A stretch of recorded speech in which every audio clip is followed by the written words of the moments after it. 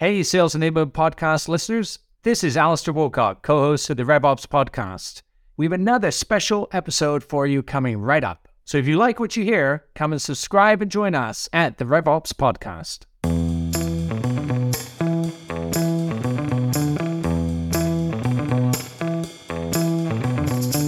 Welcome, everybody, to this week's RevOps Podcast. I'm Alistair Woolcock, Chief Strategy Revenue Officer here at Revenue.io.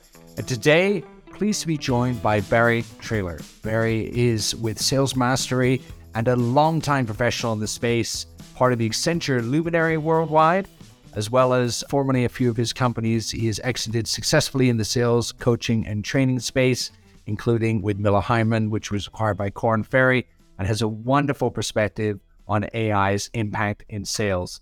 Barry, it's fantastic to have somebody here with us today with your pedigree. Welcome. Well, thanks, Alistair. It's good to be here. So, Barry, for the audience, obviously you've spent a lifetime of getting the best out of sales and what is going on. And I was struck recently by a 2023 Coaching Impact report that you actually just published. And in there is this really fascinating numbers that we get to where you talk to how companies that adhered to a sales processes solution orientation prior to the downturn are now massively outperforming that of those that did not. And I just want to start there because we often heckle process in sales, right? We often heckle the repeatability. We often heckle those aspects of it and go, well, it's the art of the sale. It's the conversation. It's all of those things that really matter. But what you're suggesting here in the research that you've done is that the outperformers right now are those that actually adhere very strictly to a process and they adhere to coaching on that side. And your results are pretty interesting. Like just before I hand this over to you, the stat that really popped out for me was when we look at the win rates of those companies, it went from those that had ad hoc coaching and processes, 47%. Those with formal coupled with advanced technologies in the space, we're getting close to 60%. And I don't know of anybody right now that is a sales leader in this environment that wouldn't like to improve their win rates by at least 13 points. Mm-hmm. Fascinating research. So what is going on behind the scenes on those numbers? Well, I think it's fair to say there's a lot going on behind the scenes. But I think it's also fair to say that when you net it out, you've probably hit on the three high points: process, augmented by or supported with technology, and coaching. And all three of those, I mean, they're like, I hadn't thought of this, but, it's an old metaphor, a three-legged stool. Is it? And, it's very stable when you have all three legs, and if any of them is shorter or missing, it's a problem. And right, the thing that we say about I want to maybe temper the intro a little bit, because there's always this kind of push-pull. Is it art? Is it science? Art or science? And I don't feel those need to be mutually exclusive, for starters. And then the other thing that we say a lot is that, and you mentioned ad hoc and informal, it's not that you're unsuccessful when you operate in that way. It's that you're unpredictable when you operate in that way. Right. So there are people who operate, completely in the moment. They are 110% artistic, if you will. They do not want to be burdened with technology or data. They want to be completely present and in this moment with no restriction. Right.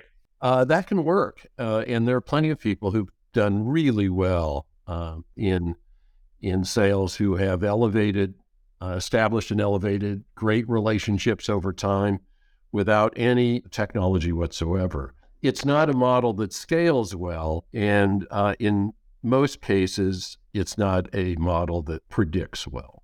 And that's the problem. When I would introduce that notion at sales meetings, I would always start, we have a video on our website it's called Making the Number. It's all about the number, right? And everybody will say yes to that. And then I'll show plots of two companies over 3 years. One's plus or minus 5%, the other's plus or minus 50%. They both made their number during that 3-year period. But if they were publicly traded companies, the plus or minus 5% would have 3 or 4 times the market cap of the plus or minus 50% because they're predictable. And the thing that most often determines that, or another way of looking at that, would be to say they have their processes under control. So I hear you on the art coupling with the science. I wouldn't disagree with you there. But I think for a lot of people, we say we should institute a sales process. We say that we should have the trainings and the coaching components coming in there, but it's actually quite hard to systemize. It's quite hard to put that in. And again, if I just reference your own report here, one of the things you point out is that the companies that are beating quota, they're doing better, right? 76%, so over 3/4 have implemented a formal or higher sales process. So let's just double on the process word here for a second. Uh-huh. What are the sales processes that are working, and how heavy-handed are they in there? Like when you say they've implemented formalities and a higher sales process, are we talking they're excellent at their medic or medpic and challenger components or sense making, et cetera, and they've got it systemized across the company? What are you seeing that is different from the ones that are making it versus the ones that go, well, yes, we use challenger, and really they just use the lipstick version of challenger?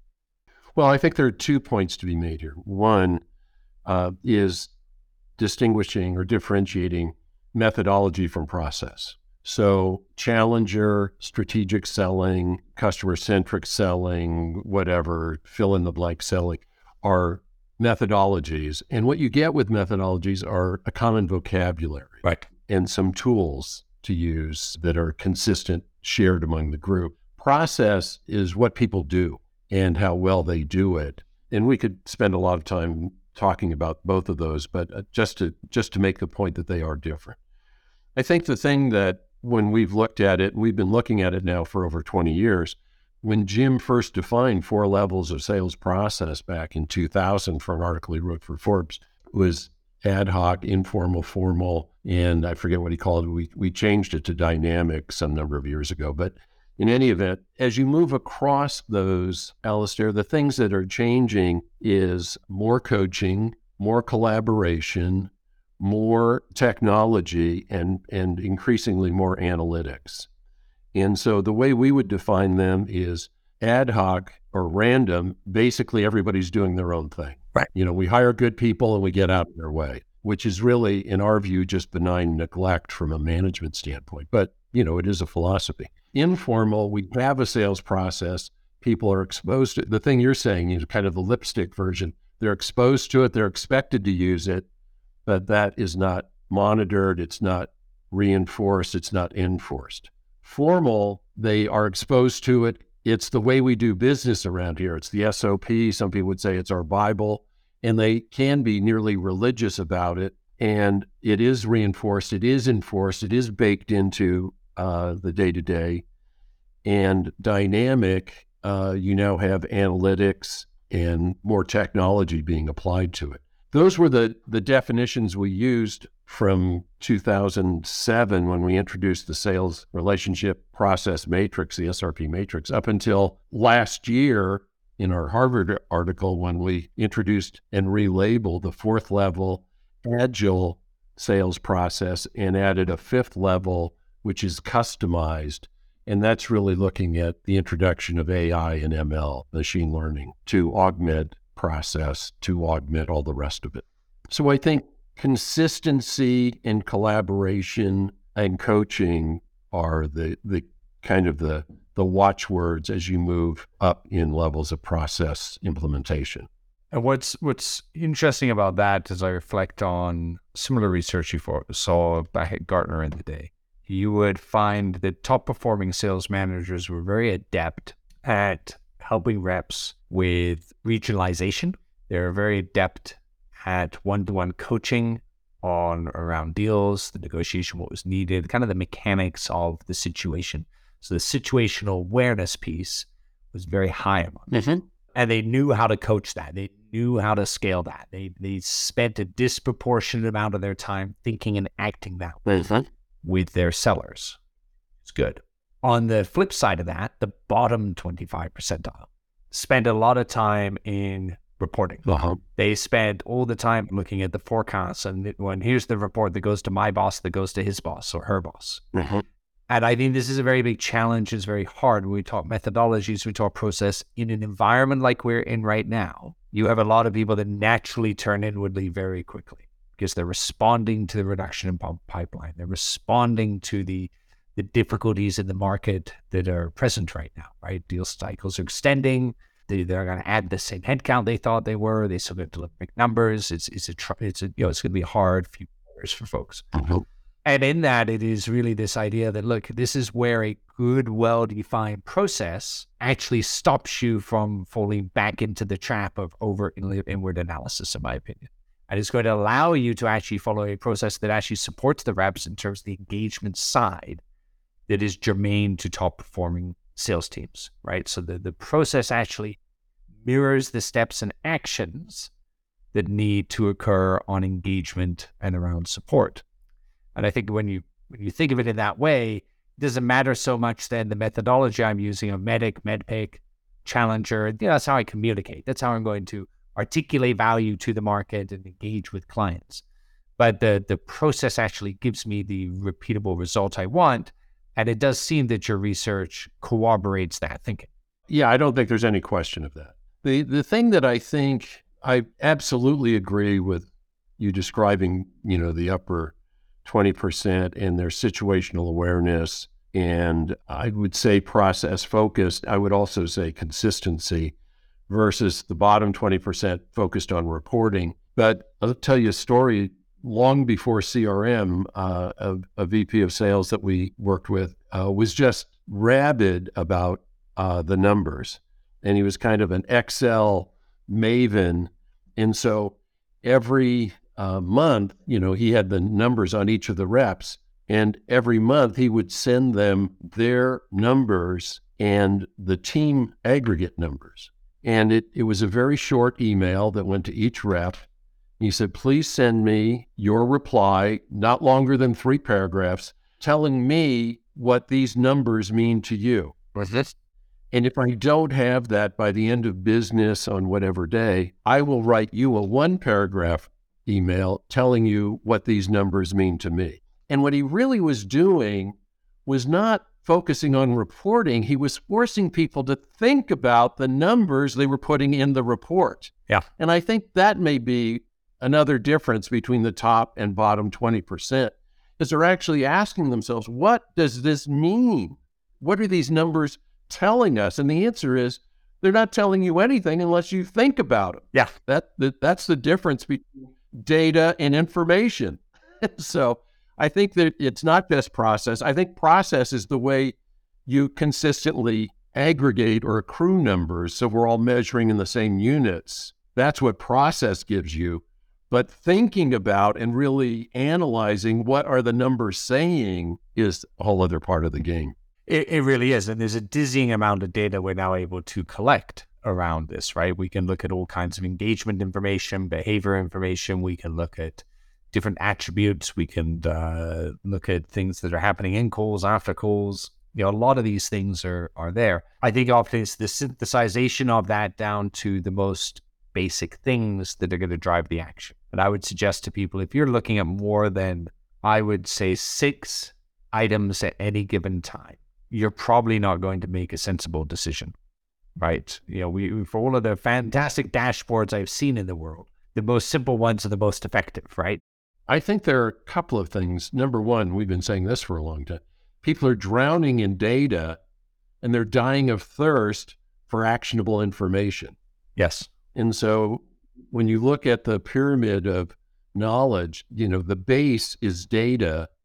One level up is information. Another level up is understanding. Another level up is knowledge. And the top level is wisdom. And right now, people are just drowning in data. And I think understanding which are the 6 gauges that we should be looking at that really matter. requires perspective and wisdom over time. And in what you're seeing right now, as people are pivoting with the market conditions, are there any particular metrics that are jumping out at you more dominantly than others right now? Well, I think there are a few that, have caught headlines. I think the layoffs is a metric that's catching my attention. And you mentioned people who thought they were going to be adding headcount in art. Throwing bodies at it, I don't think is useful. One of the metrics that's deeply disturbing to me right now is the churn rate in SDRs and BDRs, as an example. I think that's just mind-blowing. I think it's just terrible. I think win rates are always something people look at, but, if we want to borrow a page from Jolt, we can really look at no decision rates.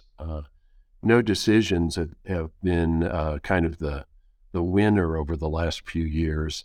It used to be when we looked at the outcome of forecast deals, won, lost, and no decision, it was generally 50, 30, 20. They won half the deals, lost 30% of the competition, and 20% went to no decision.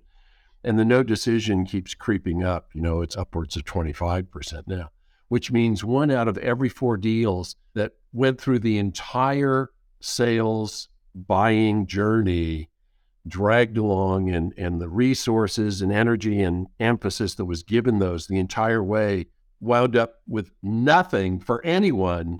I mean, that's really something. And, to have that grow from just under 20%, it was like 19%, up to 25. I mean, that's a 25% increase. Yeah. That's big. I've seen similar types of things as well. The no decision piece, a lot of people struggle with right now, right? Some put it down to deals just extending or things like that as well. But what would you say to an enterprise today where they are trying to shore that up and not have that creep into their business? Like, what are some of the tips for dealing with the no decision side? Well, so there are 2 things. One has been forever, and the other is for this point in time. Mm-hmm. The first is, this is a bet that I have been making for years and years and years with rooms full of VPs of sales. And my bet is, I will bet you my house right now, you have good people working hard, trying to get business you don't want. And I still have my house. Yeah, exactly. Yeah. And they nod their heads, and it's like, what are we doing here, man? Are you kidding me? It's like, whether you call it ICP, ideal customer profile, we call it perfect prospect profile, whatever you call it, what is it? Yep. And, are you holding that up against all the leads that you're generating and qualifying against that or not? I mean, come on. And it's like, well, here's our ICP, but basically anybody who'll fog a mirror right now is, like a hot ticket. Come on, man. And so this is not new. Qualify. Todd McCarthy, he's in search now, but when he was VP of sales, his coaching was always look for exit to door. He was always trying to find out why we should stop these rather than drag them along. Yep. And so that's my number 1. Number 2, we have a paper on this, happy to share with anyone or give you the link, you can share it. We call not the first rodeo, won't be the last. Right now, a lot of people are saying, are we in a recession? Are we going into recession, hard landing, soft landing, whatever? Have we seen anything like this before in the pandemic? No, we've never seen anything like this before. Well, have we or haven't we? Well, 15 years ago, we had a thing called the Great Recession, another black swan event. Yep. And the thing that we saw there that served people well, number 1 was really focusing on existing accounts. So the number 1 objective this year still is new accounts, new logos. But the number 1 thing people really made sure they took care of back in the last black swan was existing business, and then can they expand their footprint within those accounts. So I would say that's another thing to focus on. And the final thing I'll say about this, I could go on for some time, is we have written, I think this is in the same paper as you were talking about, companies that were down at the lower level of the sales performance scorecard. If they continued to do in tough times what they did when things were good, they got crushed. But if they moved up to sort of at least formal sales process and a higher level of relationship, they basically held steady. The folks that were at that point to begin with and were doing well when things went south. If they continued to do what they'd always done, they got crushed. But if they went to a higher level of process and higher levels of relationship, they again held steady. So, Yeah. those would be our recommended guidelines for, how to weather this storm. And I will summarize that back. When I think of it, the ICP and the segmentation side is hugely important, right? Be relentlessly qualifying. Qualifying isn't a stage 2 thing. Qualifying is until you've won or lost the deal. Yes. Just let's say that again. Don't even say it different. Just say that again.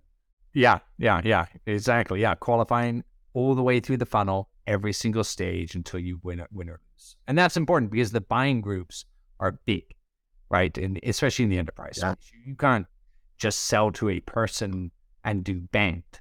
I know I'm going to sound provocative to some folks here, but if BANT is your methodology, stop it now, because it's one of the worst methodologies you could possibly use to actually qualify something to make it real. All right, you talk to somebody and they might have budget, approval, and need and timing, but it doesn't help when you have buying groups between the 9 and 13 people in an enterprise today. I thought the A in BANT was authority, and if you actually have the right authority, it's okay. But most people have redefined the right authority as the highest person I can talk to. Well, and bingo, and that's why it also goes. It fails so badly. We got to cover the other two, but there's just what we're talking about. That people often are single-threaded in their relationships, so they hear what they want to hear and they want to go do it. And I don't care if you're actually even touring all the way to a C level. Most C levels today are not going to make decisions in isolation on most things, right? As a collaborative approach, they bring others in. They may be a final decision maker or somebody, yes, that says I'm in or out, but nonetheless, it's just not a truism. And a friend of mine is Doug Boucher, wonderful analyst, works with Gartner sales leaders. He was just telling me a short time ago how during the pandemic that actually dropped, which is really interesting data, right? So during that pandemic period where everybody was at home wondering what was going on, you actually saw the volume of decision makers decrease, which it hasn't for years. It's been growing for years. Mm-hmm. And what happened was you actually had everybody suddenly going, look, we got to make decisions in our business. We got to move ahead. So just open it up a little bit. And so that's literally what transpired. So the groups dropped down to about 6 people from their peaks of that were prior to that pre-pandemic. Mm-hmm. But today, literally spot check, I think in their last, they did a 6-month spot check, headed into 2023, it's actually at its highest levels nearly ever in terms of some of the biggest groups ever. So it's completely swung because now everybody's going, hold on, risk. Yeah. I don't want to have the risk right now. So because we're in a high risk, high stakes environment, you got a lot of people influencing on that. Hence, you better be always qualifying all the way through with all of the different constituents. Okay, so 2 things you said. One, hearing what they want to hear. That's been described as listening with happy ears. Yes. It's hearing what you want to hear. Yeah, no. But to the point you were making, the number of decision makers actually went down. I believe that, but I also would be willing to push back and say, but I bet the level of the decision maker went up. That's right. During that same period. For example, we did a case study with an executive that prior to the recession had $2 million signature authority, and during the recession dropped down to below 50,000. Right. His title didn't change, but his signature authority sure did. Sure. Yeah, absolutely. Yeah. Yeah. And as my partner, Nikki, likes to say, during a recession, the CFO becomes the CF no. Yes. Can I have no? And here's a no. No. So, well, listen, this has been fascinating. I think the advice on focus on the ICP, relentlessly qualify people out. It is so key. Instituting a rigorous process to go with your methodology. Clearly, your data is showing that's improving win rates a lot right now. Right, 13, 16%. That's fantastic. Actually, it's 13 to 16 points, which is more like 30%. It's an extraordinary shift, right, when we think about that overall. But unfortunately, we are out of time right now. Okay. So what we'd love to do is have you back, and we'll have you on another episode on this as well. Is I also want to dig on some of the forecasting pieces here with you as well, right? It's all great. We've talked about how we go get, but once we're actually working things, what's going on there as well. But Barry Traylor, Sales Mastery, wonderful to have you with us. We look forward to having you back on a future episode. Look forward to it myself. Thanks, Alistair. Thanks, Barry. And for those listening in, please remember to like and subscribe to the podcast. And don't forget to phone in with your questions. We are live now and have done a couple episodes of live audience questions as well. You can reach us at 323-540-4777. That's 323-540-4777. And we'll see you next episode.